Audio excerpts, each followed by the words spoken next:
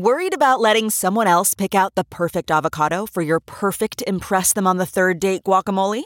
Well, good thing Instacart shoppers are as picky as you are. They find ripe avocados like it's their guac on the line. They are milk expiration date detectives. They bag eggs like the 12 precious pieces of cargo they are. So let Instacart shoppers overthink your groceries so that you can overthink what you'll wear on that third date.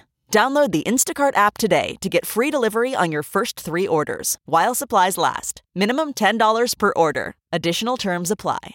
This podcast is brought to you by eHarmony, the dating app to find someone you can be yourself with. Why doesn't eHarmony allow copy and paste in first messages? Because you are unique, and your conversations should reflect that. eHarmony wants you to find someone who will get you. How are you going to know who gets you if people send you the same generic conversation starters they message everyone else? Conversations that actually help you get to know each other. Imagine that. Get who gets you on eHarmony. Sign up today. Achieving a gorgeous grin from home isn't a total mystery with Bite Clear aligners. Just don't be surprised if all of your sleuthing friends start asking, "What's your secret?" Begin by ordering your at-home impression kit today for only $14.95. Bite Clear aligners are doctor-directed and delivered to your door. Treatment costs thousands less than braces. Plus, they offer flexible financing, accept eligible insurance, and you can pay with your HSA FSA. Get 80% off your impression kit when you use code WONDERY at Byte.com. That's BYTE.com. Start your confidence journey today with Byte.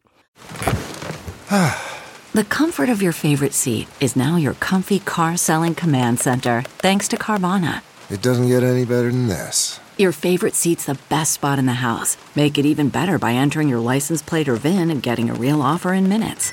There really is no place like home. And speaking of home, Carvana will pick up your car from yours after you finalize your offer.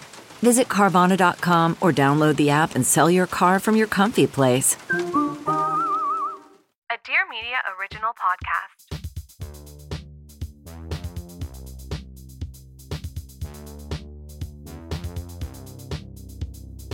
What's up, everybody? Welcome to Wine Face, where we're breaking down everything the experts know about wine in a fun, digestible, and accessible way. Because wine is for enjoying and wine is for everyone. I'm your host, Helen Johannesson from Helen's Wines in beautiful Los Angeles, California. And we're back. We're back, baby. Okay, we're back with a big splash. I am so excited about this episode. I think you're really going to love it. It is just mind-blowing and stimulating. I have a woman on who is from a generation of incredible winemakers at Emidio Pepe. Chiara Pepe, the granddaughter of Emidio, who now is the head winemaker and head of vinification at the estate, is on the podcast in real life with me today. She's incredible. She's a force. She is not only brilliant and tapped into what is happening, not only with our climate, but our earth, but how to push it forward and how to find some success in that. So I really hope you enjoy this episode as much as I did. And I'll let you know when these wines are back in stock. They're a little special, but everyone should try it, I think. All right, Chiara Pepe. Chiara, thank you so much for coming on Wine Face. This is so exciting. Thank you for having me. It is like so rare that I'm able to capture having the actual winemakers, especially from Europe, in person, in the flesh. So It's awesome. this is a treat for me. I want to thank you so much for taking the time. Oh, thanks for having me. So you basically are making and running the show for literally one of the best wines in the world, in my opinion, and it has been my opinion for so long. I've been buying this wine for so long. It's so, so special. Can you tell us a little bit about, I mean, I know a lot of this, but I think everyone's minds are going to explode. You're in Abruzzo in Italy. Can you speak a little bit about like, where is the brief history of your family and what's happening? What is Emidio Pepe? Right. Yeah. We are in Abruzzo, in the northeast part of Abruzzo, very close to the Adriatic Sea. That's where my grandfather was born. And that's where they've been there for 3 generations before him. So we still live in the same spot where Same house. Same house. Same everything. Same everything. So grandfather, together with his family, have been taking care of the landscape around that place for many years already. And I think that has a lot to do with the care and the sense of place and the sense of belonging that comes afterwards. Because the roots of our family have been in that place for many, many years before me, even. So, grandfather started back in 1964. Grandma and granddad doing the whole thing. They started with 4 hectares only. And the grapes were already planted. Yeah, because grandfather's grandfather had This is going way back. Yes. OG. Yeah. So your great-great-grandfather. Yeah. Planted, and they were making some wine for the house. Casual.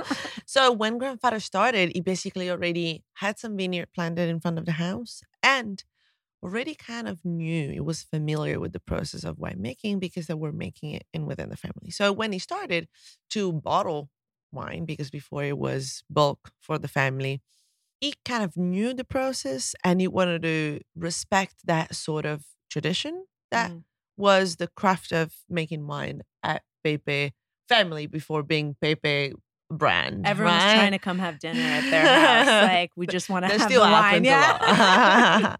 So grandfather started making wine at ground floor of his house. Wow. And then when he had a little bit of money, he decided to build not a production cellar because he could keep making the wine at the bottom of his house. But he built an aging cellar. He needed a cold, dark, and humid space where to age his wine. So the idea of long-term aging was like a certain inner instinct from the very first beginning for him. He always thought that in order for his wines to perform in the way that he had them in mind, they needed time. So it's always been a cornerstone. Yeah. It's like long aging. First cellar that he ever built was an aging cellar. And as badass. Like, for Abruzzo that nobody had aged those wines before. And also, that cellar took a while to be filled up because 4 hectares at first. And so production stayed small for probably, I would say, the first 20 years. So you could only age as much aside and leave those bottles for the long-term aging. So it was definitely a slow process to start, but he was so convinced. And like, if you ask him, he just said that, he would say that he felt it, that his wines needed age. It was a vibe. It was a thing. So for how many years was it only in Italy before his wines were exported outside? He started to export quite early on because the wines weren't suddenly and quickly understood in Italy. He started in 1964. That's such a trend, especially now too, with so many wines in different countries. They get exported and then they come back. Then they come back, and everyone's like, yeah. But the thing was that so he started in 1964, but mid-70 already was the time of industrialization in the wine business. Right. So there was this tension to expansion that grandfather didn't feel. So it was the moment of industrialization. So everything had to move fast. Everything was chemical and everything was hyper filtered. And grandfather really didn't belong to that belief. Hell no.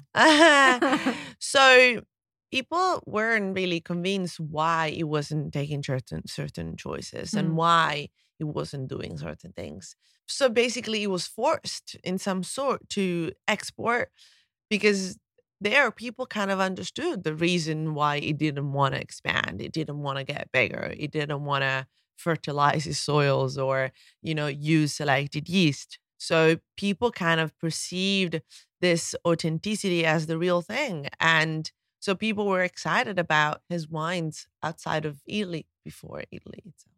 Oof. Okay, and so just to back up, the grape varietals, it's Montepulciano for the reds. Yeah. And then you make white wine, Trebbiano and Pecorino. Indeed. And it has always been that way. Yeah, Pecorino arrived the last. So initially started with Trebbiano and Montepulciano. Which is classic. It's OG. Indigenous. It goes with that area. Yeah. It's perfect. Yeah. And did he set a tone for how he produced his Montepulciano that was resonating differently? Like, how would you say? Oh yeah, big Because time. I think that for me, when you think of Montepulciano, I always think of Emidio Pepe as like the real deal, truest expression, in my opinion. He had his own method and clearly didn't want to change it. Yeah. Grandfather is a like complicated dude to deal with, as you can imagine. But he was, he's strong in his opinion and he never changed for just because he was very grounded in his opinions. And so he had his own method that we still have it today. So over the year, we've only perfectioned, but never changed the gesture, the act, the solid pillar of Pepe vinification. So white grapes, Trebbiano and Pecorino are crushed by feet. So the idea was to have a constant stimulation of skin and juice in a very short amount of time. So 350 kilos are trodden for How many 45 people are minutes. in there? 5. 5 at a time. Yeah, 5 It's a at a time. workout. So, yeah, indeed. Yes, so cut. Legs. Yeah. So that, and it was interesting for Trebbiano because Trebbiano is a neutral grape, but you still wanted to extract something out of the skins because he thought that, in the skin there was the message. Yes. Right? I So, love that.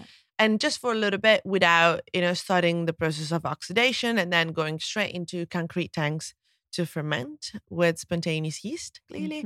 Grandfather was always in love with concrete. So he started with concrete. We still use the same concrete tanks from 1964. Because it's so that neutral. Is so neutral, yeah. Got it. Very easy to clean. Ah, yes. For Montepulciano, we end destem. So again, same process used today.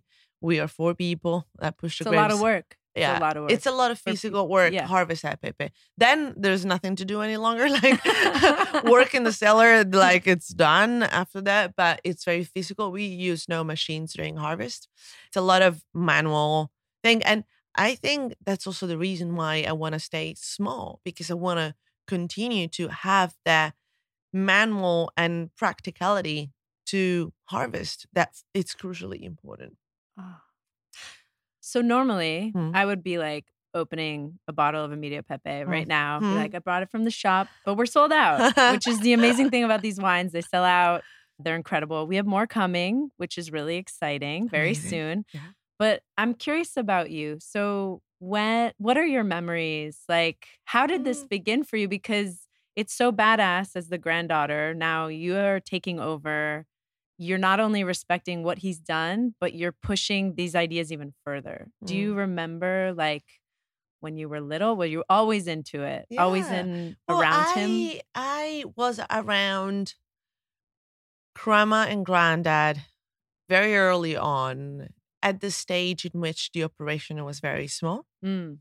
Like, my mom back then, now she's the owner of the company, but back then she had a different job because the winery was so small. So literally she would drop me off and Grandma and Granddad and then go off to work.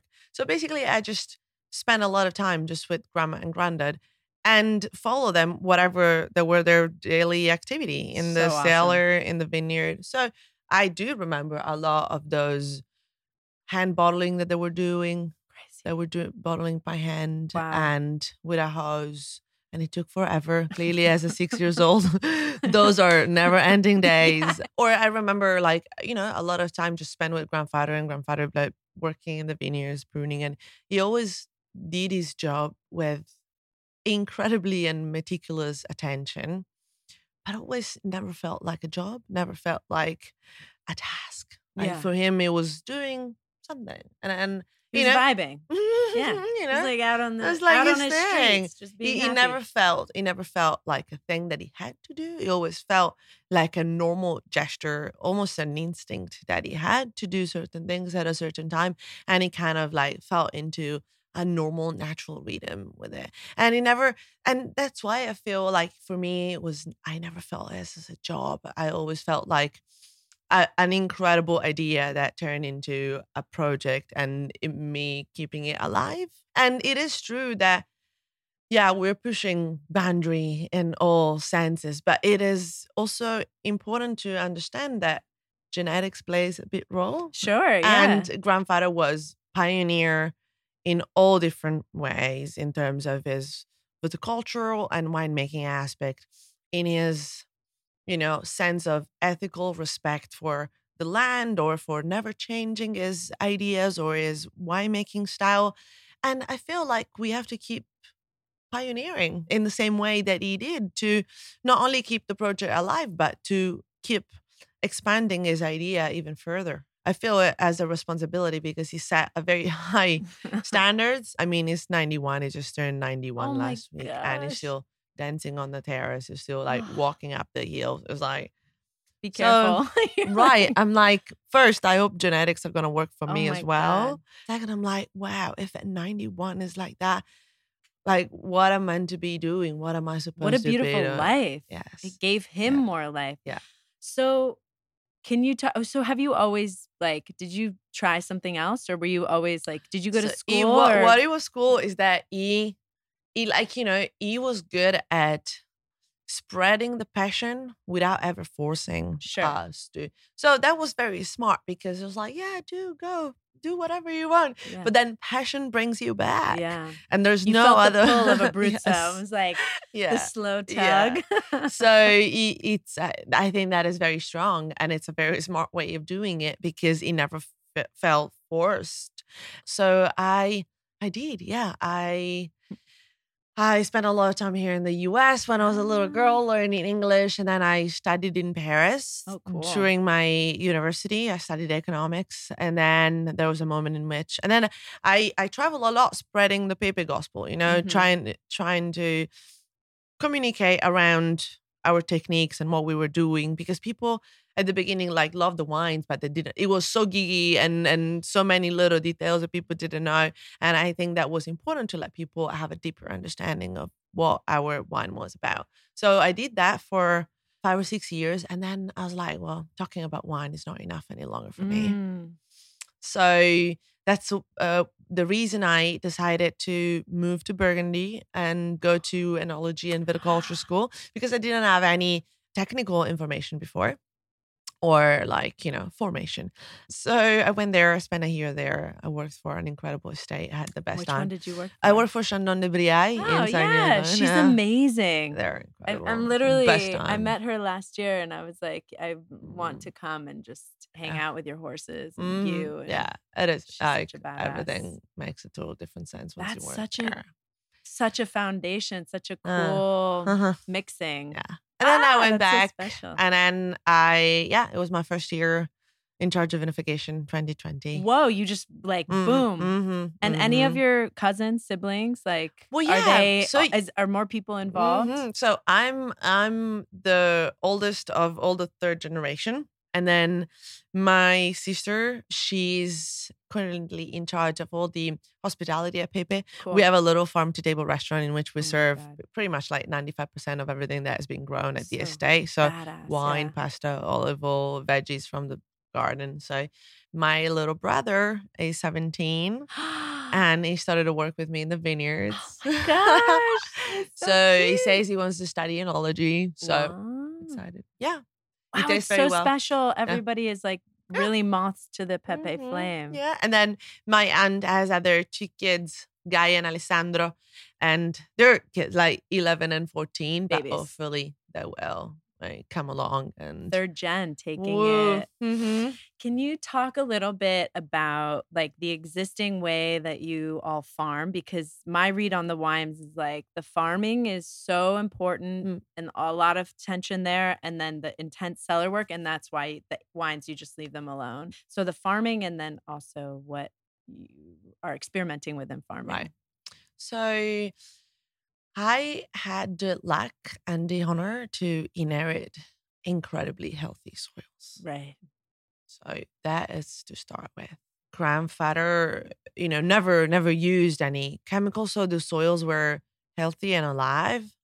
So that came also as a responsibility. To give people perspective, what's an unhealthy soil in a vineyard? What would it mean to a soil that you as a winemaker? Never, all the microbiology and fungi compounds into the soil, they live through humidity. So it's important for a soil to be moist and wet and to have organic matter functioning. Right. organic matter. It's what brings life to the soil and nourish, but also all the microbiology. It's what put in contact and relation roots and soil. Without that, roots and soil couldn't actually communicate or pass any sort of minerals, nutrients, water. Right. So all that flora is incredibly important to be there in order to have vineyards in good health and soil in good health and good communication between I wish everybody thought that way. them. Yeah. Grandfather never used any chemicals. So that clearly it's number one killer of any sort of life in a soil. So it's incredibly important that it's avoided. So that again, it came also as a responsibility because I was like, okay, so my role before being a winemaker is being a farmer. So, and being a farmer, you are responsible of improving the quality of your soil. Right. There's no other way you can think farming because you're trying to, pass on that soil to the next generation. Clearly, you want to give a richer soil and not a poorer soil. Yes. Your reputation's on the line. Right. Based on your soil. So, and also that comes along a climate situation that is massively changing, right? Currently, yes. The stake is higher at this point because you want a functioning soil on temperature that are more extremes and water and sun that, are less predictable. Right. So first thing that we started putting in action was all year long mulched cover crop. Wow. So, all year. So we stopped pretty much, and without being dogmatic, but we stopped tilling since I've been back. No till. That's great. But that is a process, right? Like you don't just go like that. It's a process. You got to prepare your soil, your vines to kind of go in that path. Right. So with the idea for me was to have the soils covered, but not just with grass. I just don't like just grass itself. Like it doesn't do much. So it's important to have as many essences and herbs as possible whose roots are functioning and giving to the soil different compounds and different structuring or nitrogen fixers or biosanificators. Like they all have a purpose. They have a job to do. That, right. Yeah. So the more you have, the more effective that thing is going to be. And the other thing is like, how can I have an auto reseed of that cover crop so that I don't have to enter with the tractor any longer? So the idea is to seed the cover crop once, let it grow as tall as we can. We work with pergola, so there's I don't mind tall cover crop.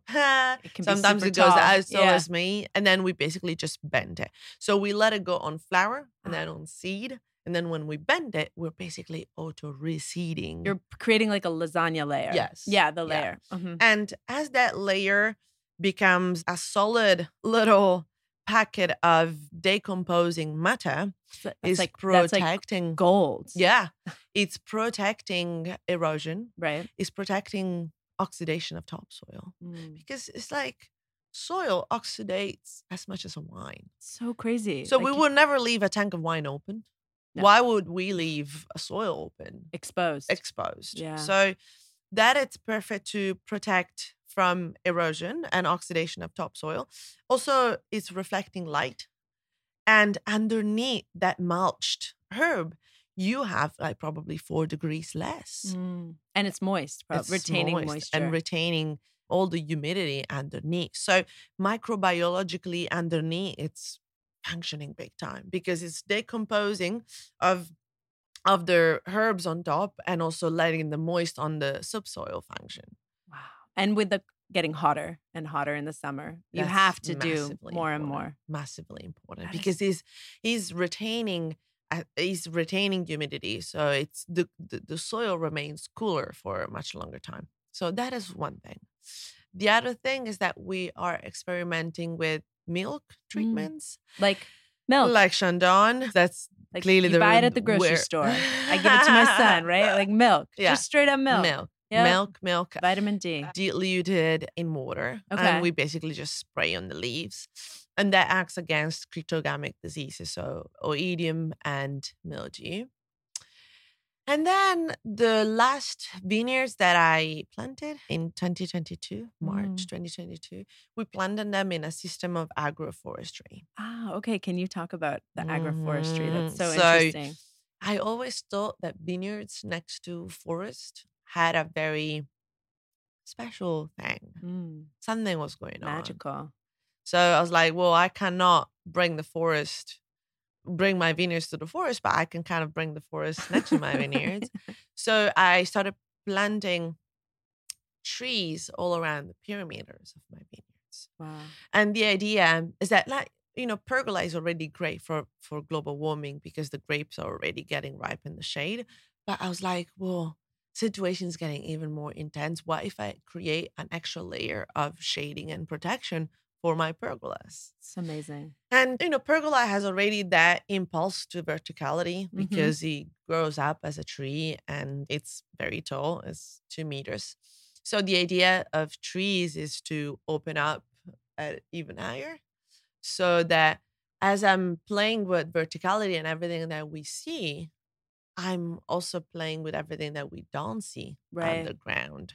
So with trees next to vines, we are reaching deeper level of root system for trees that they're gonna support and create synergies with roots of vines and roots of cover crops. But you're also thinking so far in advance because I kind of need to, because I'm young and ideally I want to be making wine in the next 30 years, 40 years. Yeah. So I think I you kind will of be. got to figure something out now so that I don't feel bad in 10 But it's years. incredible because I don't think most people in their life, maybe they think about, I want to do this in 10 years, but you have to actually take action to affect and protect. Yeah. But also to me, that is important when I started to understand that global warming or those deregulation in climate didn't arrive all at once. No. Took time for them to arrive and we saw it coming. So for so long, we've long. seen it coming. So in order to create reverse or to have the action that we take now have an impulse and a result, it's going to take time as well. Oh. So we have no time and we know it's going to take us time. Yeah.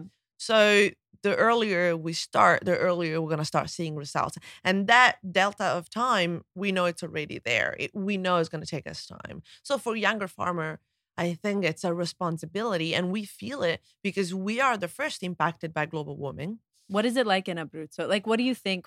How do you think it will get impacted the most? It is. What I've learned is that you need to prepare yourself to have your estate ready for extreme heat or extreme cold.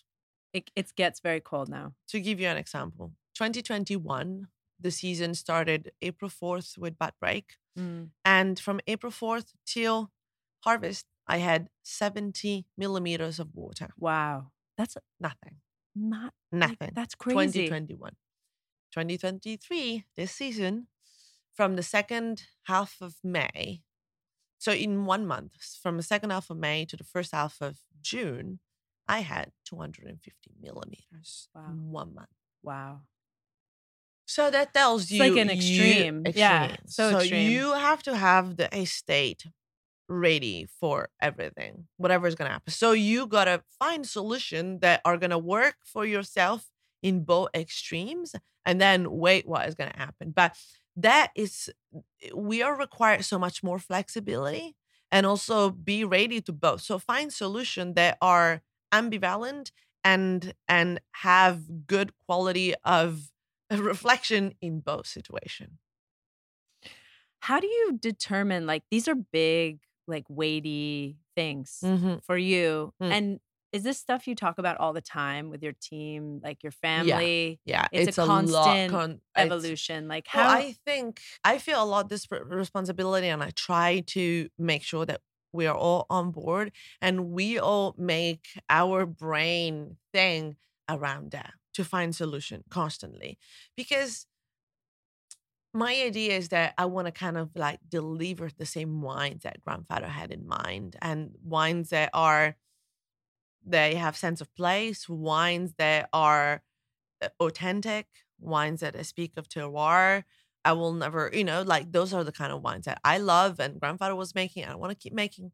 But in order to achieve that, I can't keep doing exactly everything that grandfather was doing back in the days, Right. because that will bring me to a totally different direction. The wines will be so much different if I will keep doing everything the same. I have to invent and take a different route in order to achieve the same style of wine. That's great. The world is a crazy place. Mm-hmm. So for the red wines, Montepulciano. Yeah. So the current release is 2015. Indeed, So it's like 8 years of aging. Yeah. And that's 6 years in the bottle and 2 in concrete tank. Yeah. For a wine like that, for customers, say they're going to go buy it. Mm-hmm. I just tasted it. It's very good. But what's your opinion? Can you talk about like the ideology of aging wine? It's something that I think really confuses consumers because there was this like, open it now natural wine thing that just happened where we're not aging. What does that even mean? To now, I think hopefully we're pushing back into this thought process of like patience and like investing in time to like watch wine grow, which I've always loved. Mm-hmm. What is the ideology around aging? Like, is it specific to the grape, or I would love your thoughts on it. So the way I grew up and the way the ethic was around at Pepe is that making natural wine was the closest way you could reach perfection, because you were working so much in tune with nature that you were imitating nature, which is perfect. Yeah, it is so perfect. So a lot within biodynamics work by imitation. So you're giving like minuscule parcels of a certain thing so that the vine receive a message, and that message is multiplied by imitation. Okay. So that is the idea of like reaching perfection by being in tune with nature. That being said, we've always wanted to make wines that were alive. That was the main principle. So wine that lived of a certain energy. When you have wine that is alive, that has the ability to age virtuously. So through aging, the wine improves for us, the way we've seen it.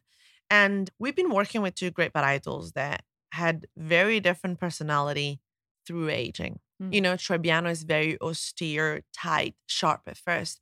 And then with time, every single element was getting to his own dimension. Yeah. So minerality was expanding. The volume of the wine was more sure of himself, and the acidity was becoming sharper. So you have all those elements that they gain more space and more integration one another. It's like they gain volume. Everything that was compressed and austere at first then tends to open up. And on the other side, Montepulciano, that started on the other side with a lot of everything, right? A lot of acidity, a lot of energy, a lot of power, a lot of tannins, and everything in a chaotic order. With time, the wine was getting to a more organized order. It was becoming more complex. It was becoming more detent and relaxed and complex and refined. And grandfather, I think, was always very ambitious also in that term. Like he was always expecting a lot out of his wines. He never wanted to make an easy, simple wine to be drunk right away. He wanted a wine that could age because it could perform even better and even at a higher quality of vibration and complexity, and just being more interesting. And the wine becomes more interesting with time. It's like your intellectual companion. Big time. Yeah. It's like Lily, you can make a easy drinking wine and you drink without thinking about. Sure. But there was always an intellectual stimulation that our wines were demanding, and that grandfather asked out of his wines as well. And he thought that the only way he could achieve an higher level of elevation and expression out of those 2 great varietals was time. Love that. Mm. What a cool guy. Ah. And we tasted the other day when we were together the 84, which was just like, mwah. It's like big chef's kiss. It was so cool. I have 2 more questions for you. Please. And this has been so cool. I could literally talk to you for hours. This is sort of a cheeky question, but like, how does it feel nowadays? And maybe, I don't know, that like people like LeBron James, like he loves Emidio Pepe. You know, like there's these like, I mean, it's such I love this sort of swing of wine collectors, and it's become such a bigger, more inclusive thing. Like, how does that feel for you and your family? I have to say, pretty incredible for the sense that a wine that comes from like an unknown region, let's say that, made by a family, and we are a generation of farmers. Yeah. Like that we've been making wine in a very artisanal, analogic way. Yeah. Gets renowned worldwide. Yeah. By people like LeBron James. Yeah, it's crazy. It's so cool. weird. It's like so cool. it is, it is incredible. Like it's awesome. It's something that you'll never expect, because at the end, what we do is like we work hard in our vines and we try to build like a good, passionate team. And, we care about winemaking, and that's all where all our energy and attentions are poured into. And then everything that comes after is like a just propagation of whatever we're trying to spread goodness around. But that's where it's incredible to receive so much energy back. It's so dope. I curate like cellars for people in LA, varying people. Mm-hmm. And I always, if I can, put Pepe in their cellar because I know that it will probably hang out for a minute. Mm-hmm. And I'm like, it's such a safe place for you. Yeah. And the person will appreciate it so much. Yeah. I love doing that. Okay, last question.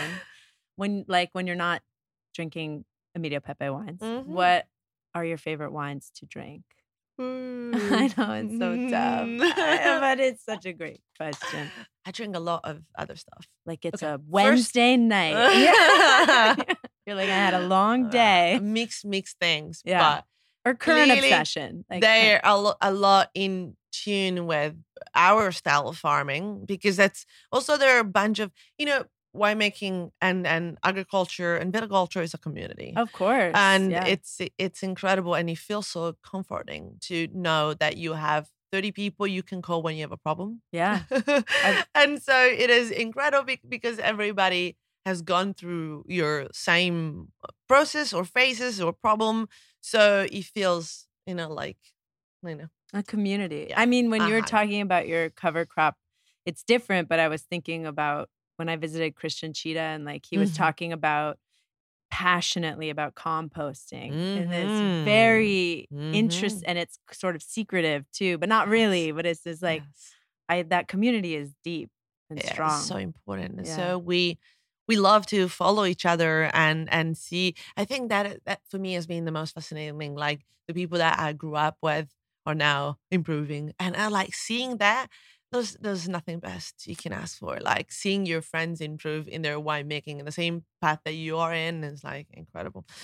So what do I drink? I started like when I was the first wine I ever bought was a Brézé from Clos Rougeard. Oh, cool. Yeah, casual. But it was back then in which the Chenin price Blanc. You have so much cheap.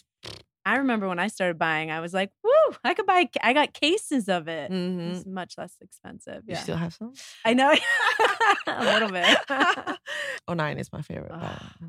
And then I've been, I'm in love with Volnay. I like Volnay a lot. I think it has the sex appeal that Volnay and Burgundy, the flatlands. Okay. So I've been in love with Lafarge since forever. But all the so good newer producer that are doing incredibly well there, I'm pretty excited about. I love Piemonte and Tuscany to the max, and lots of very good friends there that I like to drink their wines. So Carlotta Rinaldi and Roagna. Those wines are so great. Makes me want to drink wine. And then I love Marino Colleoni in Tuscany. Yeah. Paradiso di Manfredi, Stelle Campane. So it's just like, So you got the best. I love it. I love the direction. It was like, I met you the other day. I think we've met before, but I was like, oh my gosh, you're so special. And Wow. the wines are so special. And I just was so happy I could share some of this with the Wine Face community because they like love wine and they don't know these stories, and I think it's really important. So thank you so much. I know you have such a busy day. No, so I really I'm- appreciate it. Thanks for having me. Oh my God, of I course. loved it. Cheers. Thank you. Yay. Isn't she just the best? I could talk to her for hours. I try not to have the episodes be too long, but you know what? Message me. If you were like, I could have done 30 more minutes with Chiara, or when we have winemakers, I'd love to know. But she's so inspiring, so much to think about as we are moving in a very crazy world right now. But these wines are so special, and she's so special, and this family is incredible. So, everybody, book your flight to Abruzzo. I'm just kidding. I hope you loved it. And I'm so stoked to be back. If you want to learn more or follow along, I forgot to ask Chiara, but her Instagram is at Emidio Pepe. And you can always check me out at Helen's Wines on Instagram or helenswines.com. We do gifts, wine club. Check it out. Talk to you next time. Bye.